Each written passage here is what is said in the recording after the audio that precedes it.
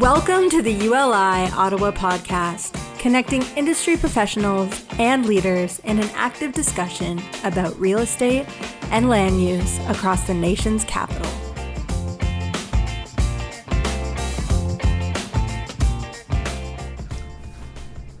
Here we are, episode 2 of the ULI Ottawa podcast, coming to you straight from IQ offices at 222 Queen Street on the 10th floor.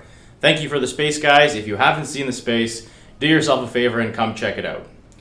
I'm here today with my co-host, Kevin McMahon. Today we'll be covering the industrial market with our good friend, James Beach. He is the Vice President of Real Estate for Broccolini. They've done a variety of very cool projects all across Eastern Canada, probably across Canada. He'll enlighten me on that later. But James, over to you. Why don't you tell us a bit about who you are, how you got here, and once again, thanks for showing up. Well, thank you for having me here, both gentlemen. Hopefully we don't get canceled due to my content. I can't promise anything, though. So James, maybe to start, if you could just give us a little bit of background on how you got started in the industry. Obviously, one of the things that both Brandon and I love about ULI is the ability to meet people in the industry. We've known each other for quite some time. We've had the good fortune of working together on some projects in the past, and so one of the things we encourage listeners to do is get involved in the space and understand what it's like to be in the real estate realm. And so if you could enlighten us into how you got started in the industry and what your role is today, that would be helpful for everybody. Yeah, pleasure. I guess working backwards, I received a very forceful note from Kevin, not suggesting I attend, but saying it was mandatory, but he did promise cocktails. I'm looking at paper cups filled with soda water now, so... It was voluntold. Voluntold. That's what we're calling it. No, it's great to be here. Thank you, gentlemen. So a little bit about me. Yes, James Beach, Vice President of Broccolini Real Estate. We are a 72-year-old company that started in Montreal back in 1949 as a general contractor, building small-scale residential. In the 80s, started building medium-sized industrial car dealerships, small warehouses under 100,000 square feet. And then in the 2000s, diversified into real estate development, acquiring land mostly in Montreal, with the philosophy that if we control the land, we would then be able to guarantee ourselves the contracting work to build out the facility. And that really scaled up significantly through the 2000s and to where we are today. Company has around 450 people. We have offices in Toronto, Montreal, and Ottawa. And our general average, I guess, over the last couple of years in terms of construction volume, we're close to $1 billion now in construction volume. We build about 85% of the projects for ourselves. So we have limited partnership funds that are all private funds, and we control about 85% of the projects that we build. So I'm fortunate to be able to participate in some of those fun projects. So James, Broccolini made a pretty big move in the Ottawa industrial market, but you guys have been involved in the market for a long time. I know you guys have recently completed a building, bringing the total in the last few years up to north of 4 million square feet, which is incredible when you think the market itself is roughly 33 million square feet. To build that in a short amount of time is pretty incredible. Across Canada, I know you guys are really active in the market today, but can you just give us a bit of background on how much industrial space you guys have built across the nation? Yeah, it's a great question. That metric is ever changing, and under construction, delivered, 2 different metrics. We have a couple of major projects on the go. We're probably about 6 million square feet right now under construction in Ontario and Quebec. Delivered, we're a little over 20 million square feet. Some large scale projects, a lot of spec projects, some mid-size, 400,000 square foot projects delivered. So definitely represents a good chunk of our business, both historically and currently. That's incredible. And maybe for the listeners, we should put some context around what exactly industrial is, because there's a vision of what industrial is, and there's a reality of what's actively being built specifically in Ottawa. As it relates to more of the logistics, kind of light industrial. So what kind of products are you guys building across the nation right now?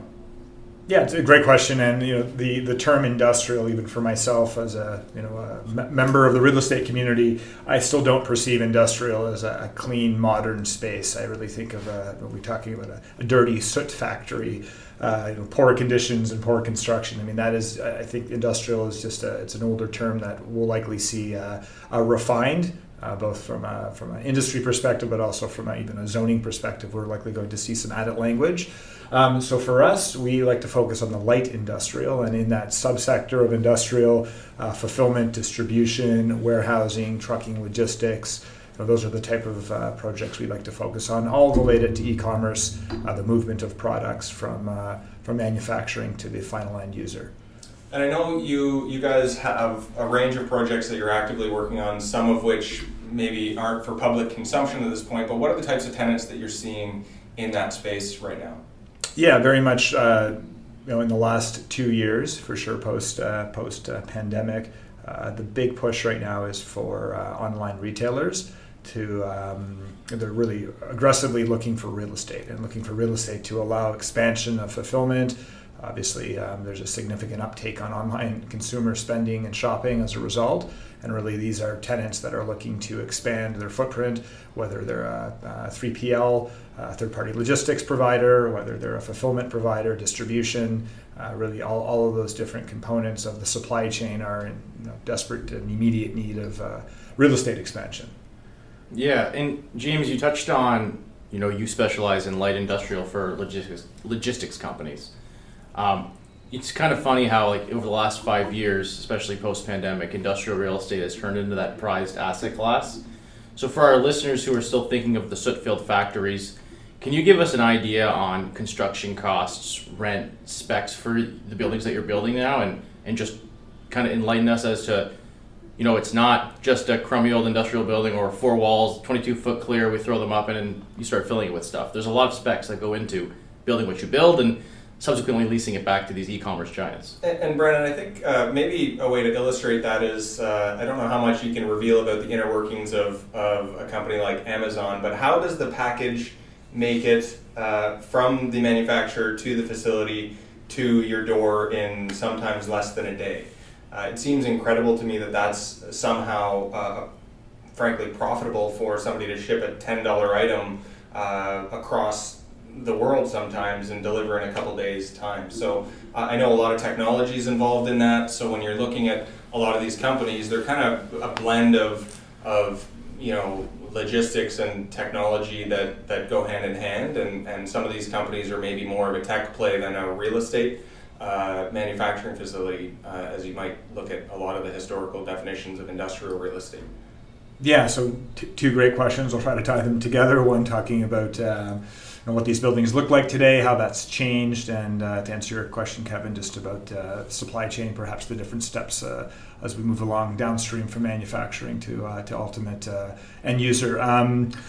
So I would have to say that from an industrial perspective, the building types have changed significantly. We're no longer seeing, to your point, 20-foot clear, tilt-up panels, dirt floors, and low lighting without air conditioning to store product. The facilities that are being built today are extremely high-end product, technologically advanced, green standards. I mean, these are buildings that are built to last 20 years for one tenant, and with an ability to turn and renew with a new tenancy to run another 50 plus years. So these are highly durable, highly sophisticated, highly modern facilities, nothing like we've seen in the past. Mechanical systems.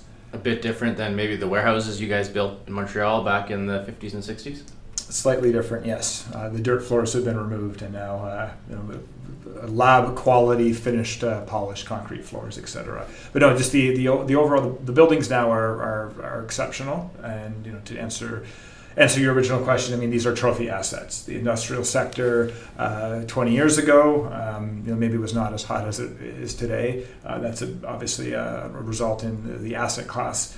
Seeing an improvement in overall quality, obviously an improvement in the rent profiles, and a huge improvement in the overall tenant covenants. Right, so obviously you guys are getting more rent for the buildings you're building. Can you give us an idea of what it would cost to build a facility suitable for one of these online e-commerce retailers? Absolutely, much more than it did, say 5 years ago. No, not to be coy, but I will continue to be coy through this entire podcast. We expect that from you. Expect that, yes, absolutely. So, the question specific to Amazon, Kev. Fully cognizant of my extremely binding non-disclosure agreement, which I respect to the nth degree. I will not be disclosing any type of details of that said tenant. But in a general sense, logistics, e-commerce, we could talk about supply chain. Really, you would see the first point being manufacturing, and that product would be then moved into a larger distribution network. And this is really a large building that has the sole purpose of storing until the product is actually needed, until it's perhaps needed with a future need identified, or an actual need in terms of consumer purchase. A lot of these e-commerce groups will then move that product downstream into what's called a fulfillment center. And that would be the next step after a distribution network into a fulfillment center. Fulfillment centers are usually more localized. That would capture probably a 500 or 600 kilometer radius. In the United States, for instance, every city is a couple hundred kilometers away, or miles, we'll use that metric, but fulfillment center would capture a larger area, and product would be sitting there anticipating a purchase. And so these e-commerce groups will stock those fulfillment centers with product they assume, maybe seasonal product or high-selling product, and they'll project out the actual sales profile. Downstream from that, sortation. So once once a parcel is purchased or a product is purchased, that product would move from a fulfillment center into a sortation center. Sortation is even more localized. That would usually be city-specific. A sortation center's sole purpose is to move the product from fulfillment into a zip code, an area code, a delivery code. It would then be moved into a last mile destination delivery station. And that's your UPS, your FedEx, your Canada Post. In some cases, Amazon specifically is also taking up that last mile delivery footprint in the market. So really that's the chain from distribution, from manufacturing to last mile, and then it arrives at your doorstep, and hopefully a porch pirate doesn't take it off the step before you're able to grab it. It's pretty incredible the amount of trust that is put into that supply chain now, where you've got parcel. Well, obviously, right now everybody is spending an inordinate amount of time at home, so those packages aren't left out there typically all day. But obviously, that was a decision made by the industry as a whole to take that risk that they're going to be able to deliver a better product overall at a more profitable return, even though there's inevitably going to be situations where products don't get delivered and they have to make that up to the end user. Spillage. Right, it's like credit card policies that cover damage, extended warranties that nobody really knows about because they don't advertise it, but most credit cards have some kind of protection to the consumer, which is unheard of almost when you think of it from a practical perspective, but is very much kind of just part of that overall service to the user that they're trying to promote to keep you as a loyal customer. Yeah, so to answer your question about the $10 product, how can it be profitable? How does it arrive 24 hours after purchase? It's because of that very structured supply chain. And groups like Amazon, as an example, from point A to point Z, have each piece fully refined. They control each aspect, and as a result, they have efficiencies, they can still maintain profitability, and they can control the overall consumer experience from right click, I need that widget, to the widget's at my front door, and do it in a 24-hour period.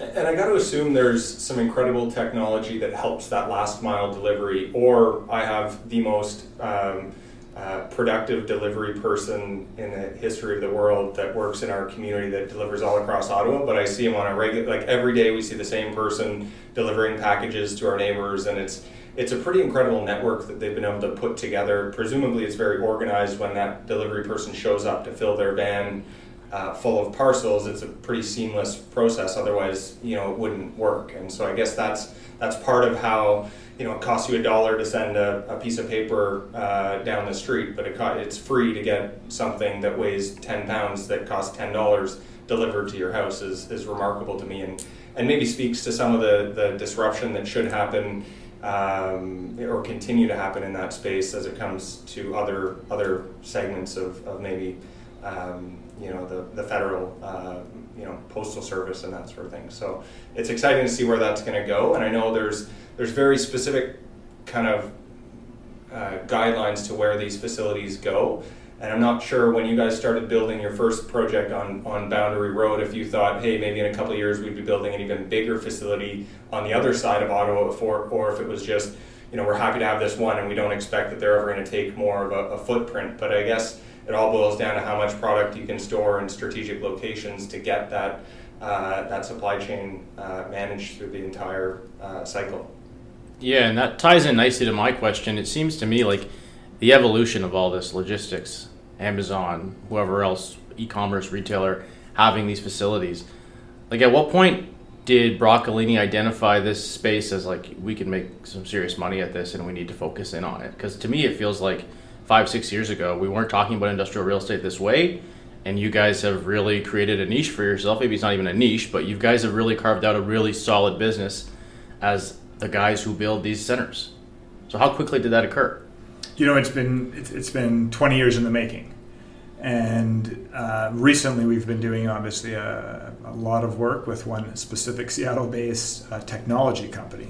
Ironically, that's how they define themselves. They're not in the parcel business, they're a technology company. But Broccolini, we've been developing this type of space for 20 years. And we had, it started with groups like Best Buy. Broccolini probably built 30 Best Buy locations, and the thought of going to a giant warehouse to buy electronics and be able to touch them and use them and talk to an expert, that was a relatively new concept in the late 80s, early 90s. We were part of that expansion. Canadian Tire, likewise, the idea of being able to walk into a 200,000 square foot glorified showroom and be able to buy every single type of widget at your disposal, screwdrivers, soap, a new lawnmower, all under the same roof. I mean, that really it was the everything store before e-commerce existed. We built hundreds of those little projects, some large scale, some distribution centers, 1.5 million square foot distribution centers for the likes of IKEA, for Canadian Tire, the Target expansion a few years ago that went south literally. We were behind that driving force as well. So, I mean, the company, Broccolini as a company, we've been working on that for 20 years. This is just the next step. This is just the next step in the evolution of retail, ultimately, of online retail. So we've been in that space for a while. So you've evolved with the space, essentially. Yeah, absolutely. And what will be tomorrow? Will it be drone pads and air hubs? Probably. What we're building today, as technologically advanced and as impressive as in terms of scale, in terms of how these facilities operate, 20 years from now will be archaic, and 40 years from now will be again even equally archaic. Are there repurpose plans for the buildings you're building, like that are baked into the pro forma, or do you guys, we're building these right now because it's what the demand is right now in 2021, or is there some future sort of foreshadowing of like, well, how can this building be used in 2030? Yeah, it's a great question, and future proofing. We, through every design evolution process for all of our projects, we always have a list of future proofing ideas, and no one can predict the future. And if you look at Amazon specifically, 20 years ago, the space was a garage, a 2-car garage in Seattle. That was the extent of the footprint. Today, it's significantly larger. So 20 years from now, will it look like it is today? No, it won't. So what we do is we ensure the buildings have the ability to be flexible, but you can never predict what that user will need. So we have the ability to remove floors. We have roofs that have an ability to take future solar panel loading that currently is not efficient enough to warrant or justify implementation. Ability to take panels out of buildings. Secondary accesses that are all the underground is buried. We're now future-proofing buildings for electrification. Even our industrial buildings will have all the conduit run through the truck parking lots to have 400 or 500 charging stations. The conduits run, hardware is not there, but we foresee in the next couple of years that will become efficient. So yeah, I mean, we're always trying to ensure that our assets, as mentioned, we own most of these buildings. We want to ensure that down the road they're still trophy assets and they haven't become redundant, but no one can predict the future. Well, I think it's actually interesting, and I can appreciate how you have restrictions on what you can and cannot speak about related to the specific tenant that has a smiley face in their logo. I mean, it's no secret that you guys built their facility, obviously, and are proud that you had that partnership. And I think to Brennan's point of how you guys are leading the charge in that, I think it speaks to, I'm going to get a little bit, I guess, marketing, but you guys have a slogan that you make it happen as a company. And I think if you can deliver under really stressful environments, when you think back to that project of what the parameters were to make it happen, if you deliver on that and somebody can rely on you to do it again, it becomes a relationship that it's going to be bound continuously until it's not. And so I'm happy to see you guys succeed with those projects and build on that relationship throughout Ottawa and potentially nationally. That's pretty exciting for a company to grow that much with that kind of knowledge and experience in that field. I think there's some videos online that show some of the precision that goes into these buildings with the robots and how perfect the floor has to be. And that's, when you're trying to deliver a building in a very short period of time, that is not an easy thing to accomplish, especially when you consider the sizes. How many football fields would the one on Boundary Road be? Many? Right. Not a football guy. Don't use any organized sport as a metric. I'm trying to think of a metric to use now, but it's big, right, Kevin? It's a 30-second drive going 100 kilometers an hour from one end of the building to the other, roughly. Going the speed limit's now 110, I think, on that section. So maybe it's a little less than that now, but it's an incredible building to see, and to know that floor has to be precise across the entirety of the site is incredible to accomplish that. Yeah, and I think that speaks back to the origins of Broccolini. Back in the day, they were very skilled GCs. They were very good at building buildings. They were tradespeople, right? Like, they had the assets, they had the resources, and they delivered really good buildings, which ties into my next question. So we've talked about Broccolini's origins. Now you're a landlord as well. So a GC turned landlord to some of the largest, most profitable technology companies in the world.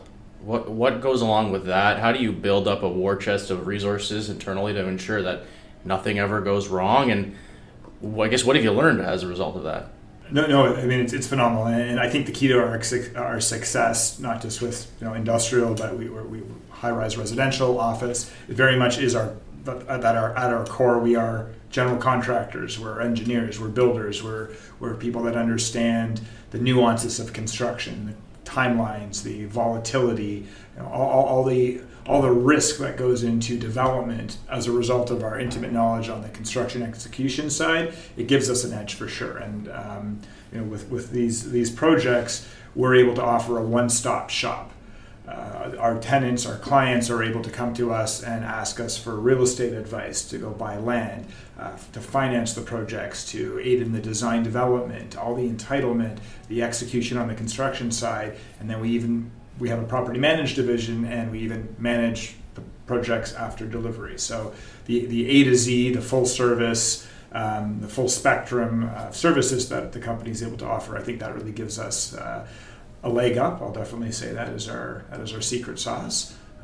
Just being able to do everything A to Z for sure. So A to Z. I think there's a logo that has an arrow that goes from A to Z. I don't think it's trademarked though. I think I can use that. I think that's probably fair. Yeah. I'm not sure Jeff is listening to the podcast, but hopefully he is. But I think you touched on a couple of really good points there as it relates to the expertise that you develop. And when you look at things that are ever changing in the market, be it steel prices or just construction costs or limitations with trades as a whole, there's not that many companies that have put together a Gantt chart of building a 1 million or 3 million square foot facility in a very short period of time. And it's hard for other companies to win over a tenant that you're making a promise to when you haven't done it before. And so the fact that you guys were able to build up from the car dealerships to this scale is a really remarkable story, and a great Canadian story as a whole, not just Montreal or Ottawa. It's been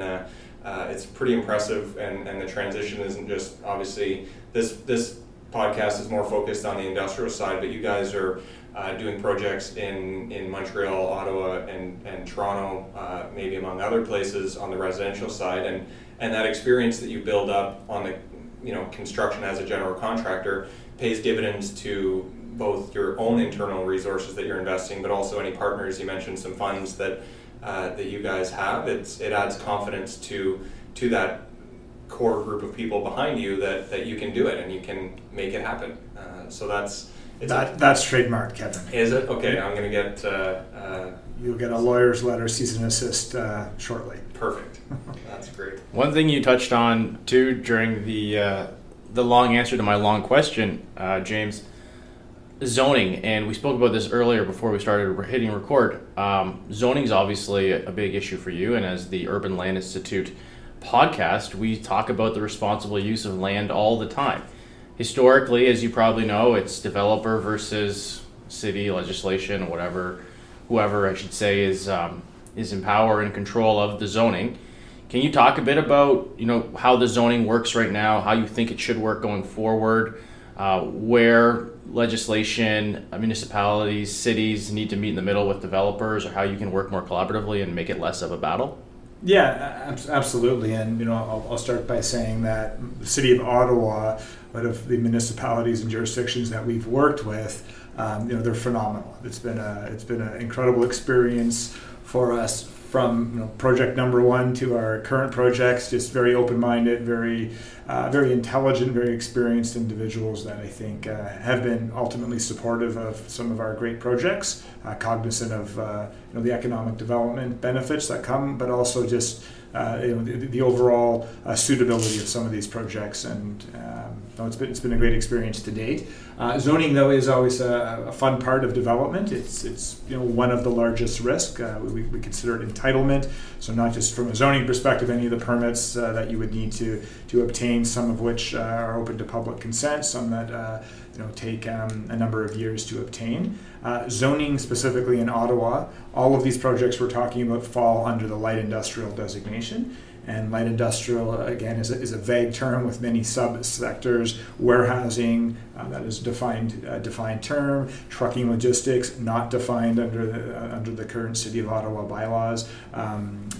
Distribution centers, not defined. Sortation centers, not defined. Fulfillment centers, not defined. So we have many uses, real uses, that differ greatly from your traditional light industrial, that don't really find a home under the zoning bylaw. They have to fall under the light industrial definition, which I guess is vague enough, at the same time prescriptive enough that these projects do find a home under those zoning terms. So I think the City of Ottawa is moving forward. Obviously, the new OP that's at the table. That OP will speak most likely not to these new definitions, perhaps, but location, and the locations for these larger facilities, due to some of the trucking natures associated with these uses, near interchanges, near 400 series highways, proximity to those routes will likely be part of the discussion.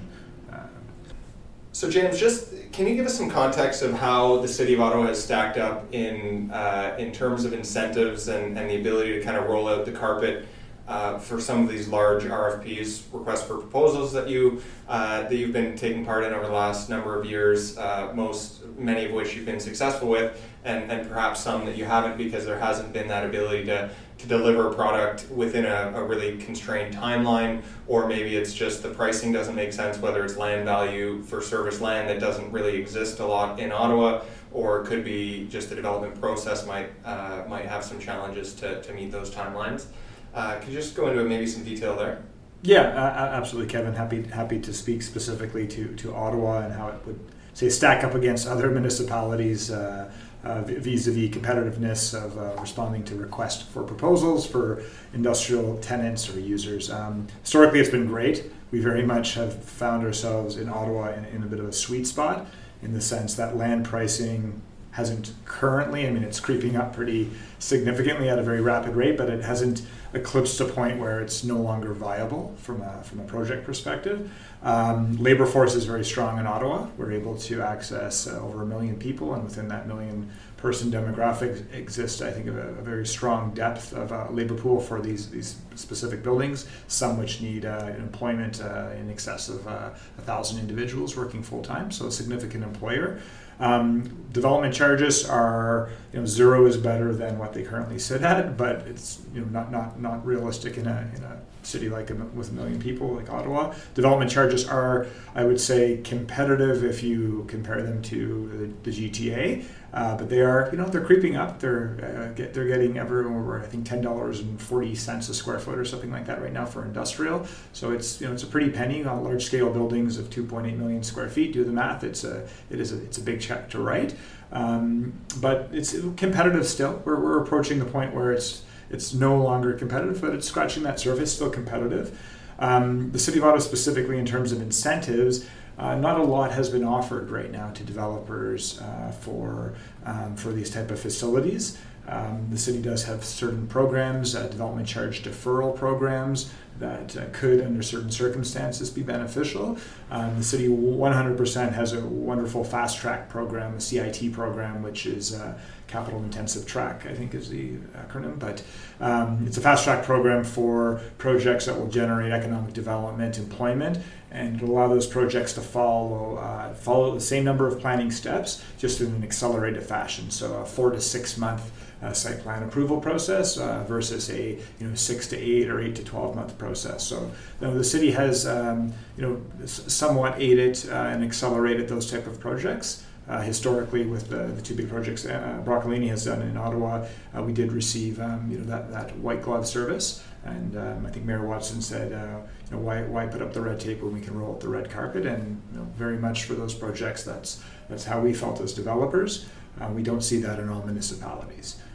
Some municipalities, regardless of scale, regardless of economic development incentive, it's just another project, just another big box, and if they don't accommodate us, someone will be along tomorrow with another project. So they stack up pretty well right now. Well, that's pretty exciting to hear, and I'm glad to hear from the development perspective that it's been working to your favor in getting these construction projects underway and built in a really quick, shortened timeline. So before the podcast, we wanted to add a bit of stats into the mix, mostly because my background is not heavy on industrial, so we just want to understand the context of where the market is today versus where it's historically been. So just in context of how that's impacting the market itself, obviously we've seen a pretty significant increase in the overall square footage that has been built in the industrial market. We started pulling some stats from CBRE. There's currently about 32.5 million square feet of industrial space in the Ottawa market. The last 5 years has averaged about 540,000 square feet per year, which is very significant based on in comparison to the previous 15 years, going from 2001 to 2016, where there was only 233,000 square feet per year built. A lot of that has to do with the scale of the buildings that are being built. Obviously, seeing an increase of 2.7 million square feet in the last 5 years that's been completed is maybe might look out of context when you're building buildings that are 1 to 2.8 million square feet at a time.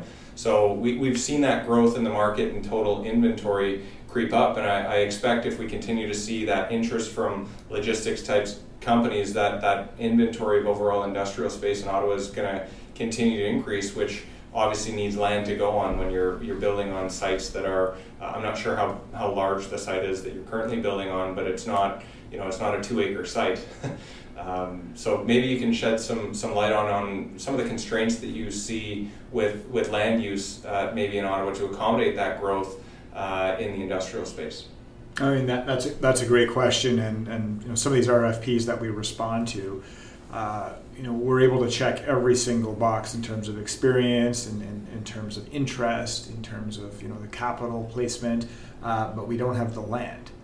And in Ottawa, there's definitely a land shortage.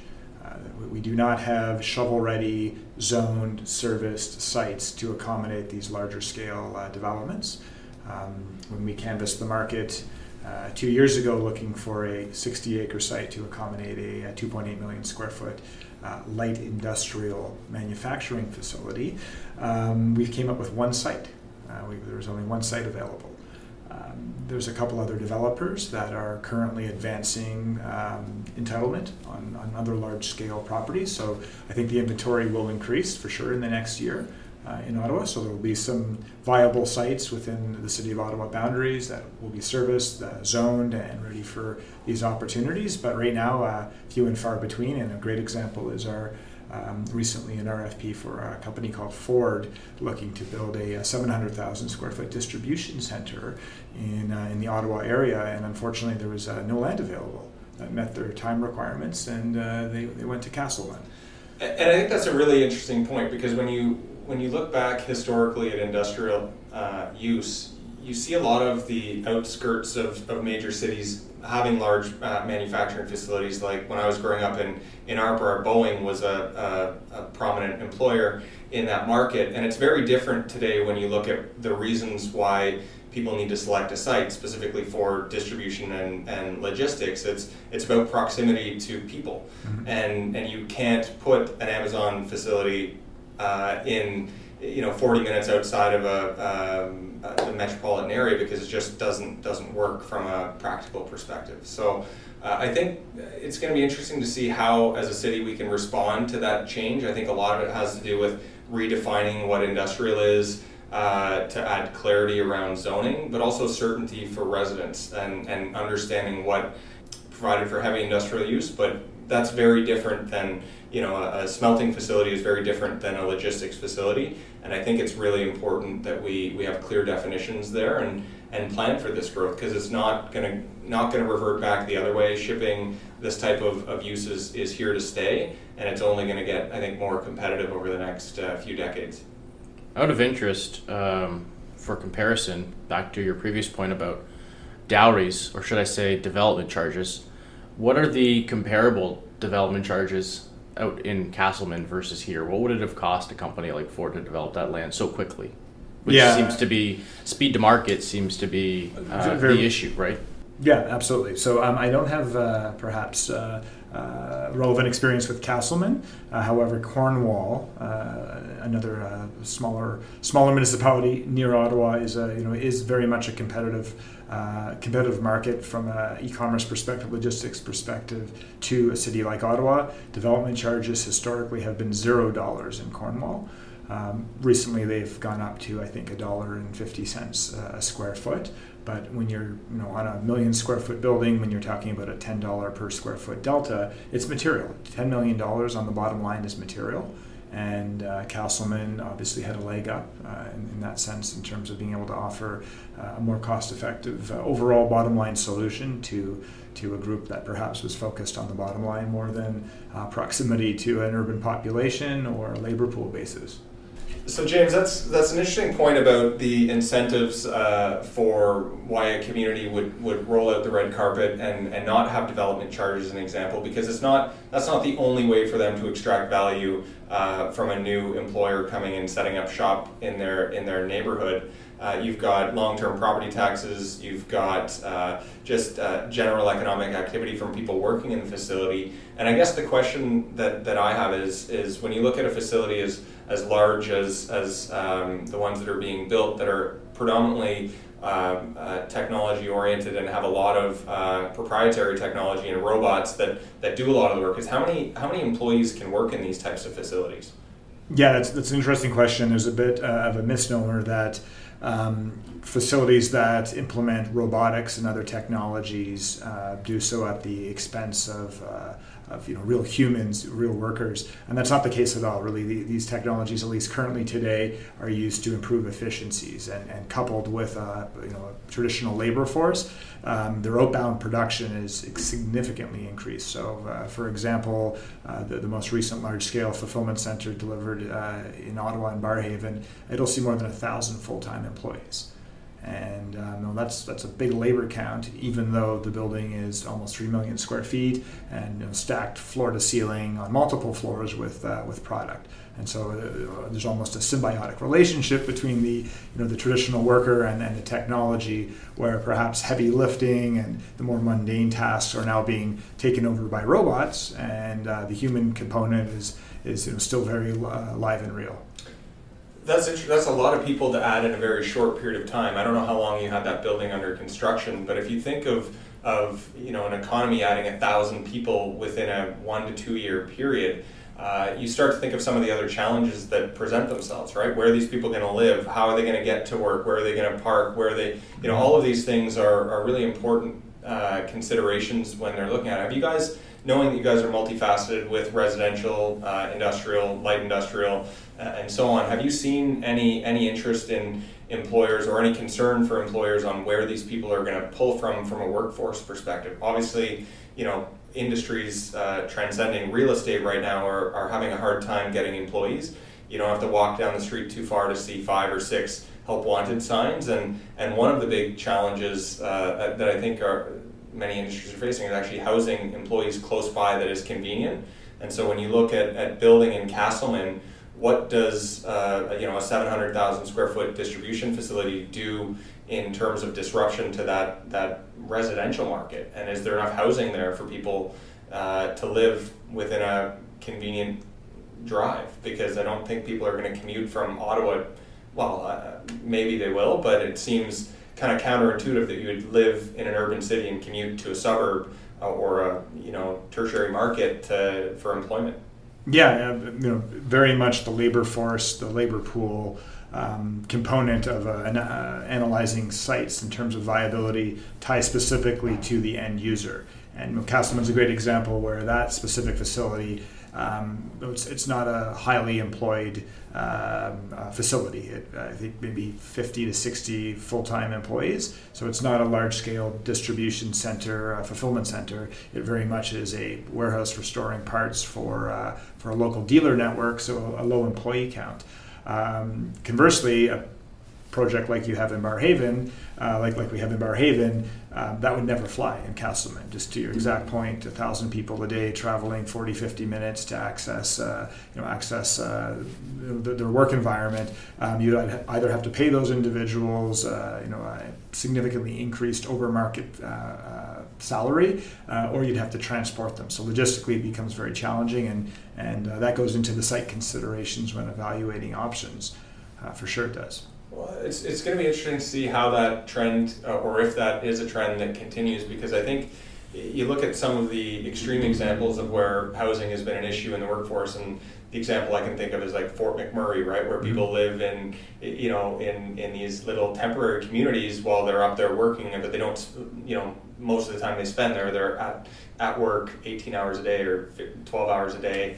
And so that's not, work-life balance isn't really front and center, but a lot of these employees are there hoping to have long-term stability with employment. And so finding a solution to kind of workforce housing, I think, is something, especially layering on an affordability crisis in our city, is something that's going to be really important for the city to stick handle when they're looking at these zoning improvements to facilitate these types of uses.